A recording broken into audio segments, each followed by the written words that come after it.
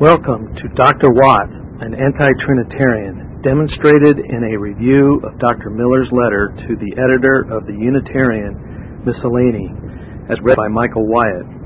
This Reformation audio resource is a production of Still Waters Revival Books. There is no copyright on this material, and we encourage you to reproduce it and pass it on to your friends. Many free resources, as well as our complete mail-order catalog containing classic and contemporary Puritan and Reformed books, CDs, and much more at great discount, is on the web at www.swrb.com. We can also be reached by email at swrb@swrb.com, by phone at 780-450-3730, by fax at 780-468-1096, or by mail at 4710-37A Avenue, Edmonton, Alberta, Canada, T6L3T5. If you do not have a web connection, please request a free printed catalog. If you do have a web connection and would like to be added to our email list, please send an email to add@swrb.com with the word "add" in the subject line. And now to the reading of Dr. Watts, an anti-Trinitarian, demonstrated in a review of Dr. Miller's letter to the editor. Following is a review of a letter written by Professor Samuel Miller. Professor Miller had preached a sermon in which he had noted that Unitarians are not Christians, and in response, a Unitarian periodical had published a heated attack of Miller. Miller thus wrote a reply to the attack, but the Unitarian periodical would not print it. Miller's reply was then published separately. James M. Wilson, that's Willson, reviews Miller's letter here and points out that he clearly refutes the Unitarians' published attack. There was only one problem with Miller's argument. He claims that Isaac Watts was a Trinitarian. Watts was not, in fact, a Trinitarian, and Wilson considered this point important enough to demonstrate from Watts' own work that he does not hold to the orthodox view of the Trinity. After citing portions of Watts' writings, Wilson states, quote, "In these quotations, Watts cannot be misunderstood. He most distinctly denies the existence of three persons in the Trinity and makes the Son and Holy Ghost to be mere faculties, physical faculties or attributes. The Son and Holy Ghost, in his view, that is Watts' view, are no more persons than the human understanding and will are persons." End quote. Thus, Isaac Watts, a favorite hymn writer of evangelicals, actually held to what Wilson, Miller, and Turretin all agree in this book is a damnable heresy. For as Wilson points out, Turretin maintains that no anti-Trinitarian can be saved while continuing in the belief of anti-Trinitarianism. Prefatory remarks. The progress of Arian and Socinian heresies in the Reformed churches, both in Europe and America, has given just ground of alarm to the friends of truth, to all who feel an interest in the glory of the Lord God of Israel, to all who believe that Jesus Christ is Emmanuel, God with us. Turretin maintains that no anti-Trinitarian can be saved while continuing in the belief of anti-Trinitarianism. One text on which he relies for the support of this position is 1 John 5, verse 20. "And we know that the Son of God is come, and hath given us an understanding that we may know him that is true, and we are in him that is true, even in his Son, Jesus Christ. This is the true God and eternal life." End quote. And that reference is from Turretin's chapter on the Trinity.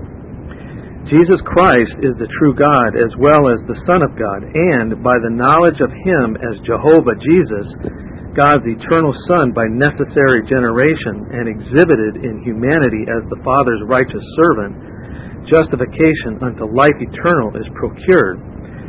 Hence, Turretin reasons that those who are ignorant of the only of the one only living and true God subsisting in three persons, co-equal, co-essential, and co-eternal, cannot have life eternal.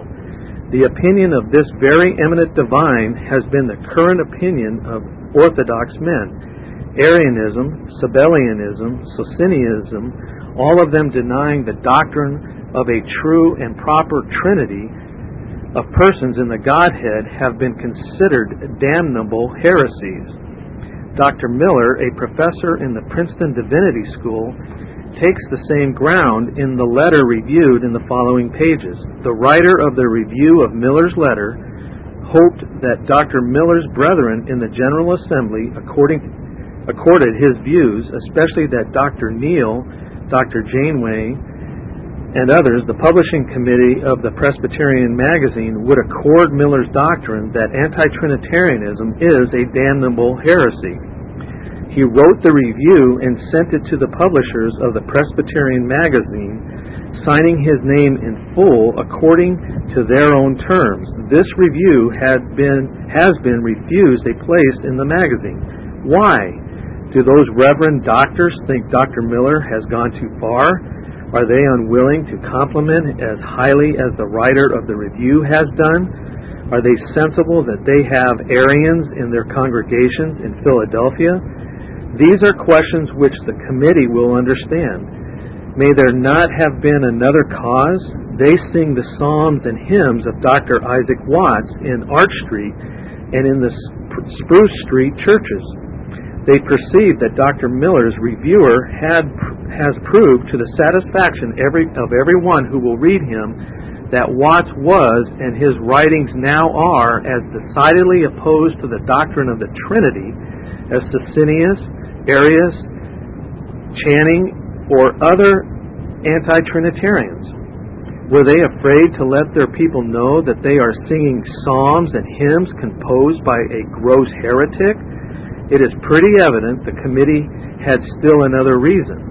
Dr. Miller has enumerated among the articles which form the very essence of Christianity, total depravity and the vicarious sufferings of Christ. There are hundreds and thousands of Hopkinsians in connection with the General Assembly. If we take Dr. Griffin's late work on the atonement as the index of the doctrines of Hopkinsians generally, then Dr. M. pronounces all Hopkinsians guilty of holding damnable heresies. For Dr. Griffin denies that man is totally depraved, that so far from this his intellectual powers are as good as Adam's were, and that his active powers only are depraved. Again, Dr. Griffin denies that sin was imputed to Christ as our representative head. He denies, of course, the substitutionary, or to use Dr. Miller's words, the vicarious nature of the sufferings of Christ. According to Dr. Miller, he who denies either the doctrine of man's total depravity by nature or the substitutionary nature of Christ's obedience rejects what enters into the very essence of Christianity and is as far from the way of salvation as the infidel Hume. Were the committee of publication unwilling to let their people know that the amiable and learned professor has denounced Hopkinsians as damnable heretics? The professor ought not to be so treated by his brethren in Philadelphia. When he pronounces an opinion from the professorial chair, why should they not let his doctrine be heard? That they were alarmed on this point is evident from the fact that they have crossed the part of the review referring to this subject, as the reader will find explained in a note. In truth, the committee dare not trust what they must know to be true among their people. Dr. Eli said it was thought it would not be prudent to trust the review among their people, or words to that effect. He was requested to assign the reasons for the refusal by a note, of which the following is a copy. Saturday, Dear Doctor, I have called several times for the manuscript review of Miller's letter and have not had the pleasure of finding you in. As you are signified to me that it cannot have a place in the Presbyterian magazine, will you have the goodness to leave it for me with the reasons for its non-insertion, that on my next call it may be obtained. Yours, J.R. Wilson. Quote, Reverend Dr. Eli. The manuscript was returned without any written reasons for the non-insertion. In justice, however, to Dr. Eli, it may be worth notice that he declared his willingness for its insertion and said he was not afraid to let the whole truth be known. Such a declaration is certainly agreeable to the honest frankness of his Contrast Theological Quarterly Review, his works on the science of mind, and others. What the reasons were that influenced the two other doctors to refuse the review a place in the magazine, intelligent professors of all parties will easily decide. How much has the cause of truth, how much has the Church of the Living God to expect from a magazine conducted on such dastardly principles? As to the style and temper of the review, let men of learning and candor judge. To the decision of such men who love the Lord Jesus Christ, His church, His truth, His children, the reviewer commits fearlessly the following pages. J.R.W., Philadelphia, 1821, May 22nd. Review.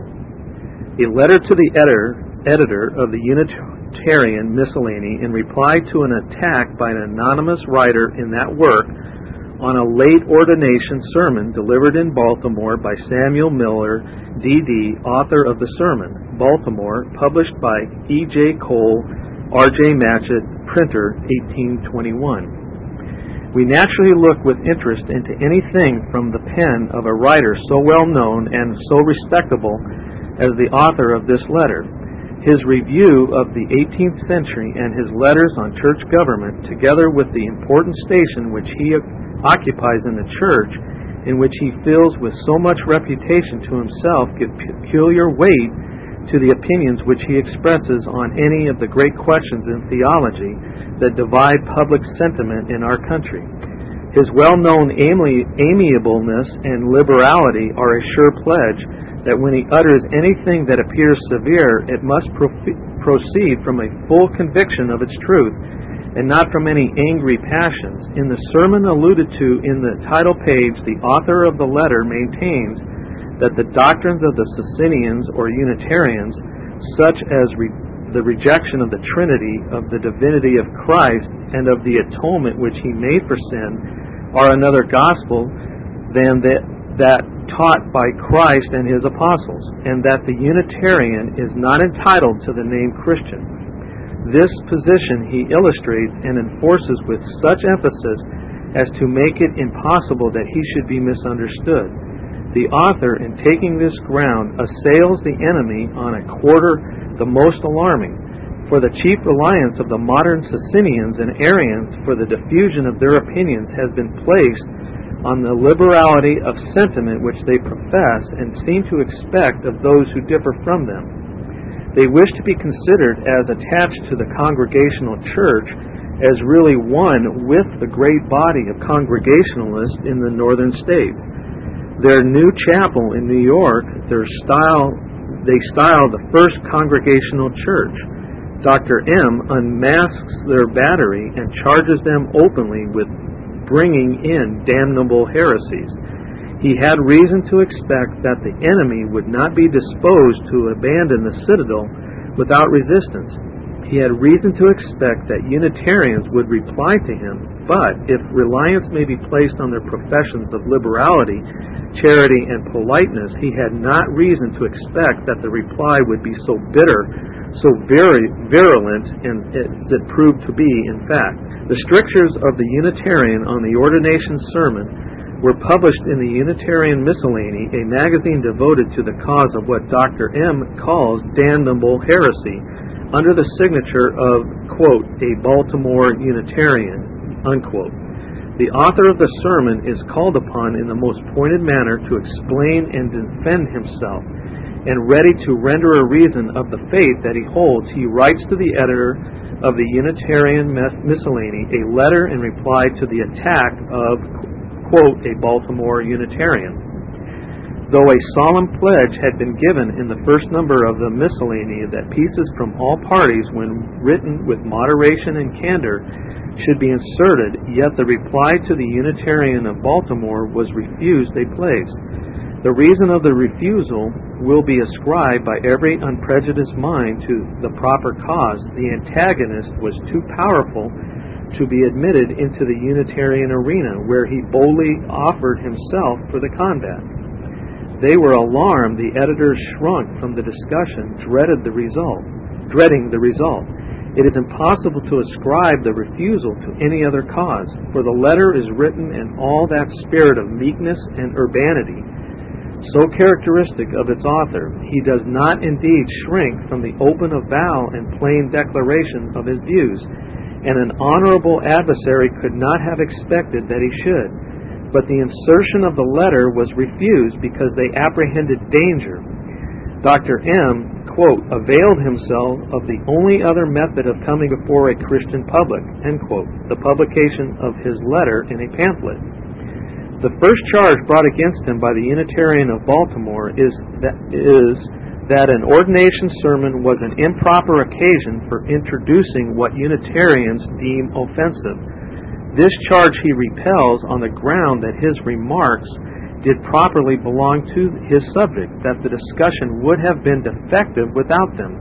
Quote, that fidelity to his Master in heaven required him to bear the testimony and give the warning which have proved to some so unacceptable, unquote, and that Unitarian ministers have brought forward their peculiar opinions in ordination sermons. The second charge is that, quote, Dr. M. will not allow Unitarians to be Christians, end quote, to which he replies, quote, this charge I do not deny, and my only answer to it will be an attempt not to explain or apologize, but to justify, end quote. He says, quote, if I were to define Christianity as it appears to me exhibited in the Word of God, I should say it is a religion which provides salvation for totally depraved and guilty sinners, and which, for this purpose, sets before them pardon and acceptance with God through the atonement and righteousness of a divine mediator, and sanctification by the power of the Holy Spirit. In fewer words, it is a religion which secures to those who embrace it a title to heaven and a preparation for heaven through the atoning blood and sanctifying Spirit of an almighty surety. This, in my view, forms the essence of Christianity, the very life and glory of the system, which, being taken away, it is destroyed. It is no longer the same religion, but another gospel. Of course, he who does not receive the doctrine of man's guilt and depravity by nature, and doctrine of the divinity and atonement of the Son of God, and of the sanctifying work of the Holy Spirit, does not receive the gospel, and is consequently, quote, no Christian, end quote. This is to speak out nobly and approaches to the magnanimous firmness of the reformers of the 16th century. Thus spoke Luther, Calvin, and Knox of the heresies of the Church of Rome. Short as this abstract of Christianity is, we find, quote, the guilt of man by nature, end quote, that is, the imputation of Adam's sin, the depravity of man by nature from infancy, among the doctrines which form the essence of Christianity. He goes on to say that quote, the true and proper divinity of Christ and of his vicarious sacrifice and atonement are essential doctrines of the gospel. That he who rejects those fundamental truths, however respectable, virtuous, and apparently devout he may be, rejects Christianity, all caps, as really, though not under precisely the same circumstances, yet as really as any deist ever did, that he cannot with propriety be called a Christian in any sense, and that, persisting in this rejection, he is on just as dangerous a ground as Herbert or Hume, and must be considered as equally far from the way of salvation, end quote, end of brackets. The sections, and this is a footnote, the sections enclosed in brackets are crossed in the manuscript by its presumed some one of the committee of publication. Why? End of footnote. The Unitarian of Baltimore is most provoked by the declaration of the author of the sermon that, quote, the gay, the fashionable, the worldly, and even the licentious, end quote, are the classes of society to whom the Unitarian preachers are the most acceptable. Dr. M. establishes this position most satisfactorily. Indeed, it needs no proof to anyone acquainted with either the past history or present state of the church. Quote, my Baltimore accuser, end quote, says Dr. M., quote, dwells much and pathetically on what he considers a gross violation of Christian charity in speaking as I have done of Unitarians. From what he says on this subject, I conclude that he understands the word charity in a sense which, though current enough in common society among 1,000 other popular crudities, is certainly not found in Scripture and ought to receive no countenance from any accurate thinker. According to him, Christian charity consists in entertaining a favorable opinion of others, however widely they may differ from us on the most essential points, in supposing that they have inquired after truth as cordially as we have done, and in taking for granted that there is as much reason to hope that they will be finally accepted of God as that we ourselves shall be accepted. I assert with confidence that the word charity is never used in this sense in Scripture, and that it ought not to be so used by anyone, especially when speaking of charity as a Christian duty. The word charity as used in Scripture is equivalent to the word love. To exercise charity towards another in the language of the Bible is to love him. If the writer's ideas of the nature of Christian charity be correct, then our blessed Savior most grievously offended against this duty when he said to the scribes and Pharisees, you serpents, you generation of vipers, how can you escape the damnation of hell? If he be correct, the Apostle John no less palpably violated this duty when he said in his second epistle, he that abideth not in the doctrine of Christ hath not God. He that abideth in the doctrine of Christ, he hath both the Father and Son. If there come any unto you and bring not this doctrine, receive him not into your house, neither bid him Godspeed. For he that biddeth him Godspeed is partaker of his evil deeds. The Apostle Paul, too, if this be true, lays himself open to a similar charge when in writing to the Galatians he declared, as we said before, so say I now again, if any man preach any other gospel unto you than that ye have received, let him be accursed. But will any dare to say that there was a want of charity in these cases? The cry of charity is raised by all errorists, all heretics, all who are declining from the truth, or relaxing the tone of truth, or of church order. The unwary are caught in the snare. Men are made to believe that to say anything against heresy held by anyone is a gross violation of charity and inconsistent with Christian liberality. He who will strive for the faith of the gospel, who will contend earnestly for the faith once delivered to the saints, is denounced as uncharitable, as illiberal, as bigoted. So the heretic of Baltimore denounced Dr. M. The enlightened and scriptural view given of this subject in the preceding quotation cannot fail to do good. We are not to be deterred from preaching the truth and defending it against the errors and heresies of the times, because heretics and errorists cry out bigotry. The last topic of the Baltimore Unitarian, which Dr. M. notices, quote, is the list of distinguished Unitarians with which he decorates his pages, end quote. The author of the letter confesses his impression that, quote, Locke and Newton are treated with great injustice when their names are inserted in the catalogues of Unitarians, end quote. Bishop Clayton, he admits, was not a sound Trinitarian. Hoadley, that's Hoadly, quote, very much of a latitudinarian, end quote.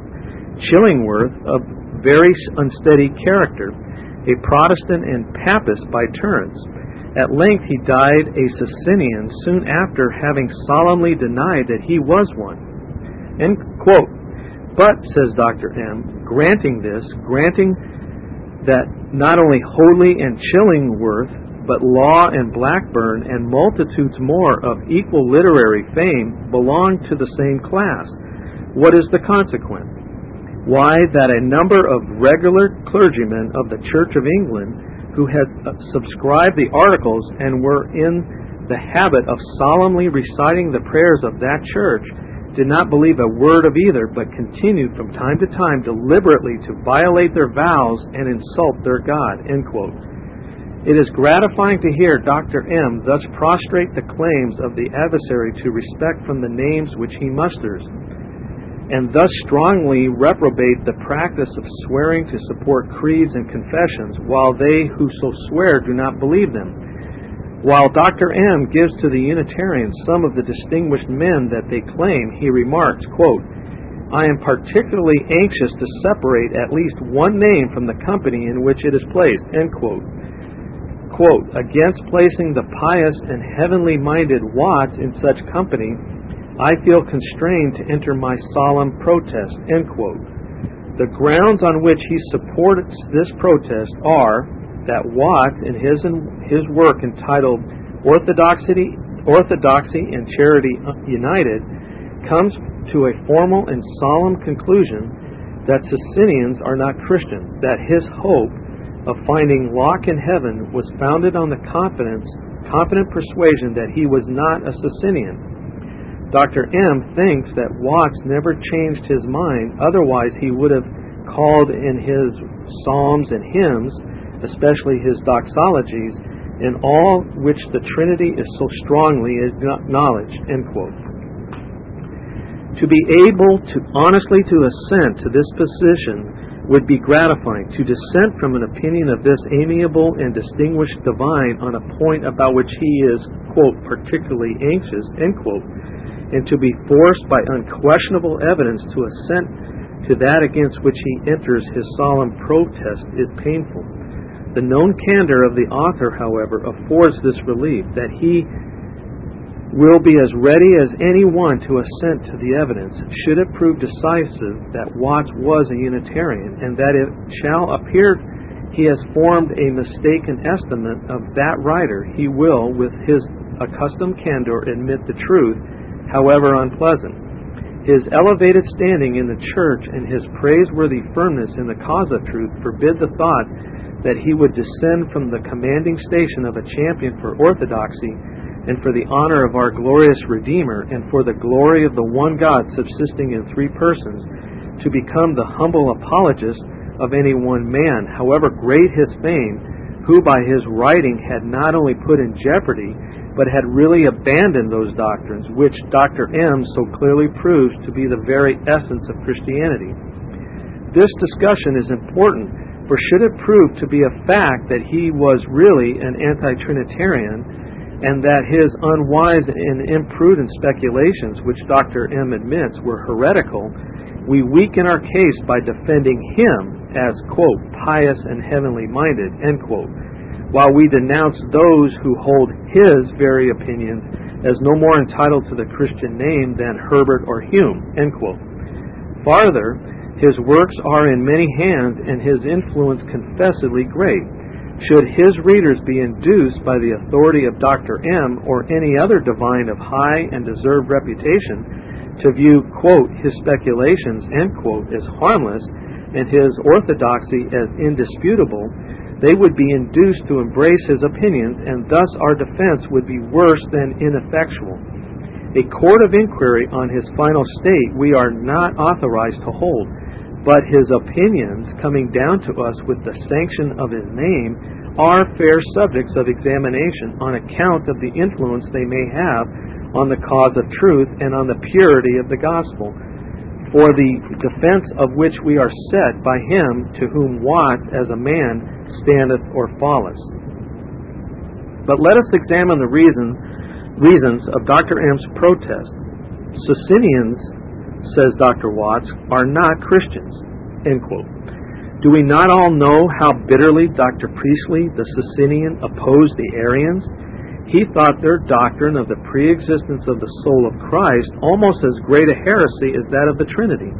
When he visited Massachusetts, At least one Arian minister in Salem refused him admission to his pulpit and said that on Dr. Priestley's plan he would despair of salvation. So we perceive that Watts may have been an Arian and yet have no hope of salvation for Locke embracing Socinianism.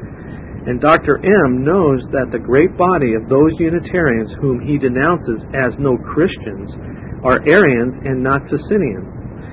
As to, quote, his psalms, hymns, and doxologies, end quotes, containing strong acknowledgments of the Trinity, he will permit us to doubt. What evidence have we of his belief in this doctrine from his psalms and hymns? The declaration that Christ is, quote, God's eternal Son, end quote, is Dwight's and not Watts', for it is well known that it was not in his imitation of the second psalm. Sabellians, Dr. M. well knows, might and did speak of God the, quote, God the Father and God the Son and God the Holy Ghost, 3 in 1, end quote, as familiarly as any Trinitarian, though they denied utterly that there are three persons in the Godhead, and maintained that the names Father, Son, and Holy Ghost were three names of one person, called Father as devising, Son as accomplishing, and Holy Ghost as applying salvation.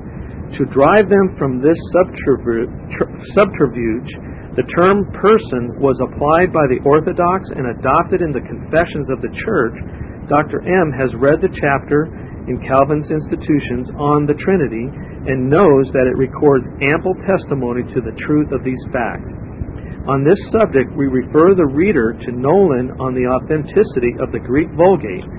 Neither the Orthodoxy and Charity United, nor the Psalms, hymns, and doxologies of Watts afford a shadow of evidence that their author was not a Sabellian or an Arian. He might have written all that they both contain and yet have denied with the Sabellian a trinity of persons, or with the Arian the divinity of the Savior. Indeed, that the erudite Dr. M, notwithstanding his particular anxiety, should be able to produce no better testimony of Dr. Watts' orthodoxy affords a very strong presumption that it cannot be found.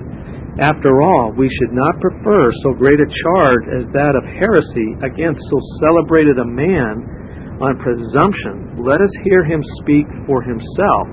He says, and this is a footnote, the following is a footnote, preface to the Arian Invited to the Orthodox Faith, Watts Works, Volume 6, page 274, London, 1813. Quote, I think it also proper to acknowledge that I was at that time inclined to suppose these personal representations in Scripture, especially so far as relates to the Blessed Spirit, were really to be understood in a more proper and literal sense than I now find necessary.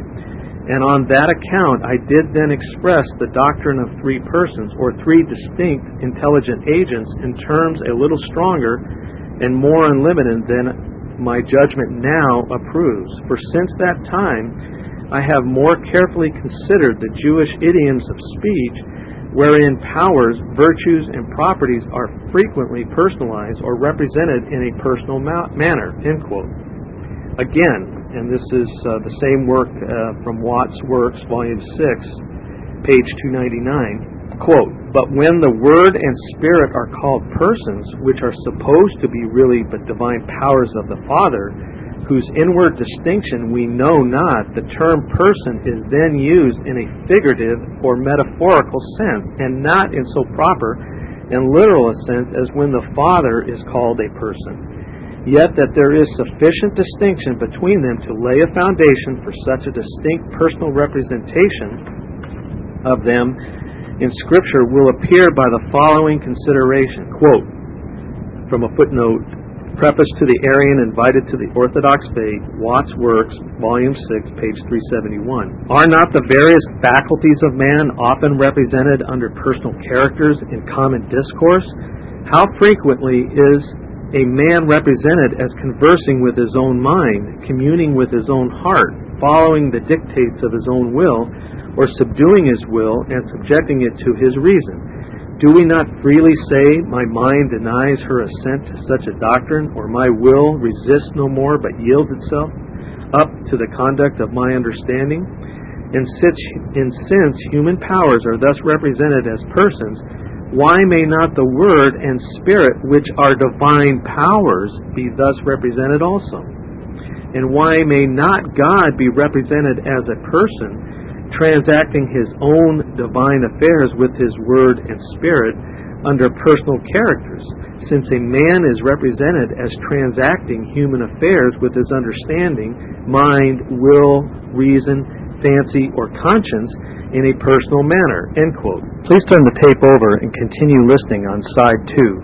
Thank you. Again, quoting from a preface to the Arian Invited to the Orthodox Faith by Watts in his Works, Volume 6, page 380, quote, "And in the divine nature, and as the divine nature, as God has something in him transcendently superior to all our ideas of human souls, so the powers of a God, which, in condescension to our weakness, are called his Word and his Spirit, may have something in them, even in this respect, so transcendently superior to the powers of the human soul, as to be more proper subject of such personal characters and ascriptions as the Holy Scriptures have attributed to them. And yet their distinction or difference may not be so great as to make them distinct conscious minds." End quote.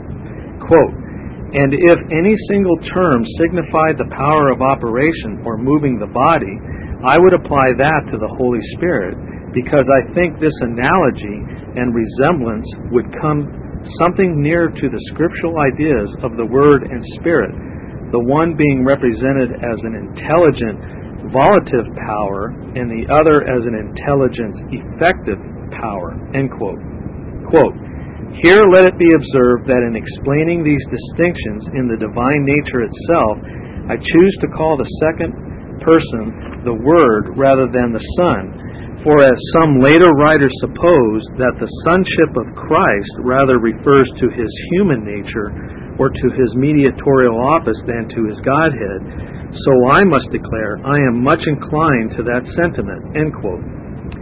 Again, and this is page 382 of Watts' Works from Preface to the Arian Invited to the Orthodox Faith. Quote, "May we not therefore conceive the Word and Spirit as two divine faculties, virtues, or powers in the essence of God?" End quote.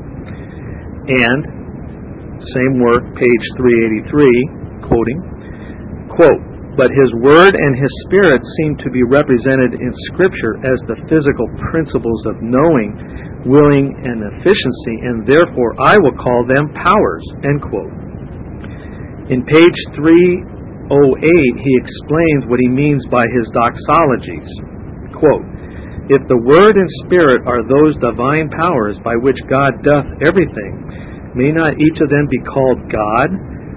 May we not say the Word is God, the Spirit is God? May not what each of them does be appropriated to God, since they are the powers by which God operates?" End quote. Do the doxologies of this man prove his orthodoxy? In these quotations, Watts cannot be misunderstood. He most distinctly denies the existence of three persons in the Trinity and makes the Son and Holy Ghost to be mere faculties, physical faculties, or attributes. The Son and Holy Ghost, in his view, are no more persons than the human understanding and will are persons. To prove this is the burden of the whole essay entitled "The Arian Invited to the Orthodox Faith," occupying 175 octavio pages. Anyone who reads it, though he must be shocked if he is orthodox with its monstrous heresies, will be convinced that he was in the full vigor of his mind. Even if he had not, we find it among his works where his friends, who had a right to judge of his sanity, have left it. In fact, the Arian Invited to the Orthodox Faith was written, as appears by the date of his preface, May 8, 1725, that is 23 years before the year of his death, 1748. And that's quoted from Watts Works, Volume 6, page 276. He was then neither a thoughtless youth nor doting old man, for both of these have been asserted by his friends.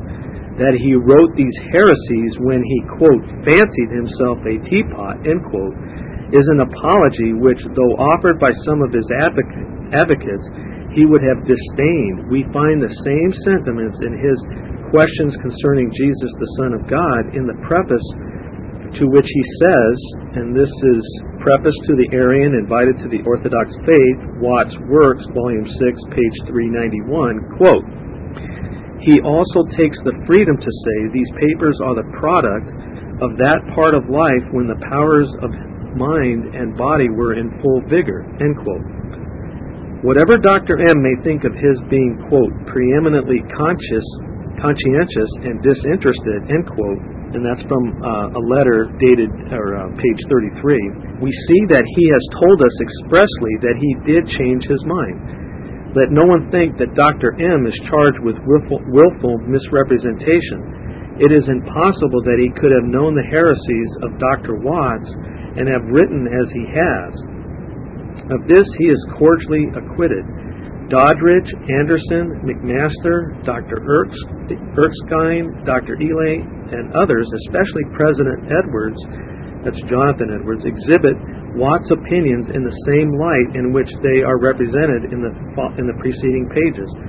Who will doubt the discrimination of President Edwards? Who will accuse that illustrious scholar and divine of a disposition to do injustice to Watts? Of his scheme of the pre-existence of the soul of Christ, he speaks in the following terms. And this is from Edwards' Observations, Volume 2. Quote, according to what seems to be Dr. Watts' scheme, the Son of God is no distinct divine person. He is the same with the Father. So far as he is a divine person, he is the same person with the Father. So that in the covenant of redemption, the Father covenants with himself, and he takes satisfaction of himself, and so forth. Unless you will say that one nature covenanted with the other, the two natures in the same person covenanted together, and one nature in the same person took satisfaction of the other nature in the same person.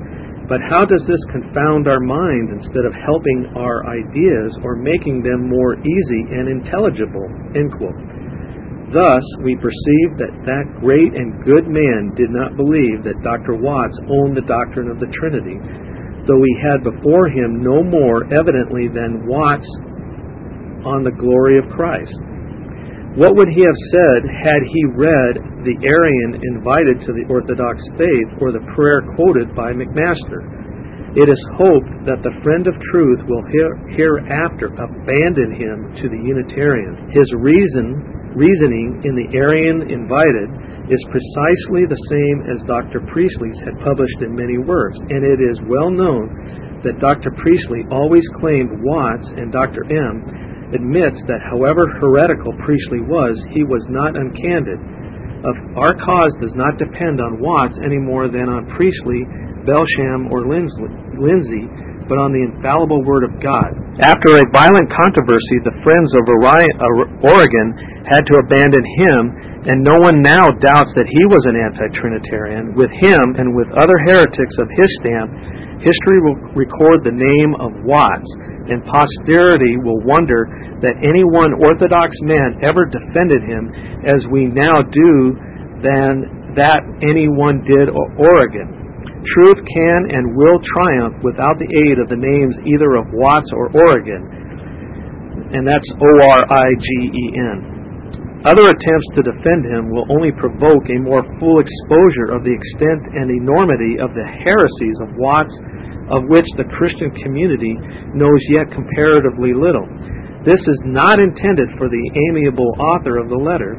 From his candor and frankness, other such attempts are not to be expected from him. Every impartial and other orthodox man who will study Watts with attention must come to the solemn conclusion that he is incomparably more dangerous than Socinius, Cullens, Priestley, or Channing. The reader is forewarned when he enters their pages and armed against the poison.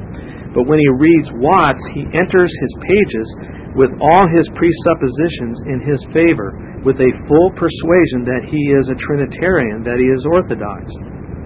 Dr. M does not indeed say so much, but the incautious reader will infer it, and believing him, quote, pious and heavenly minded, end quote, preeminently conscientious and disinterested, end quote, a great and good man to whom the interests of vital piety are much indebted, end quote, he will drink in his heresies, propose with so much show of piety until he is intoxicated with the draught so skillfully prepared. Dr. M will regret as much as anyone when he discovers the fact that he has contributed to the increase of the danger.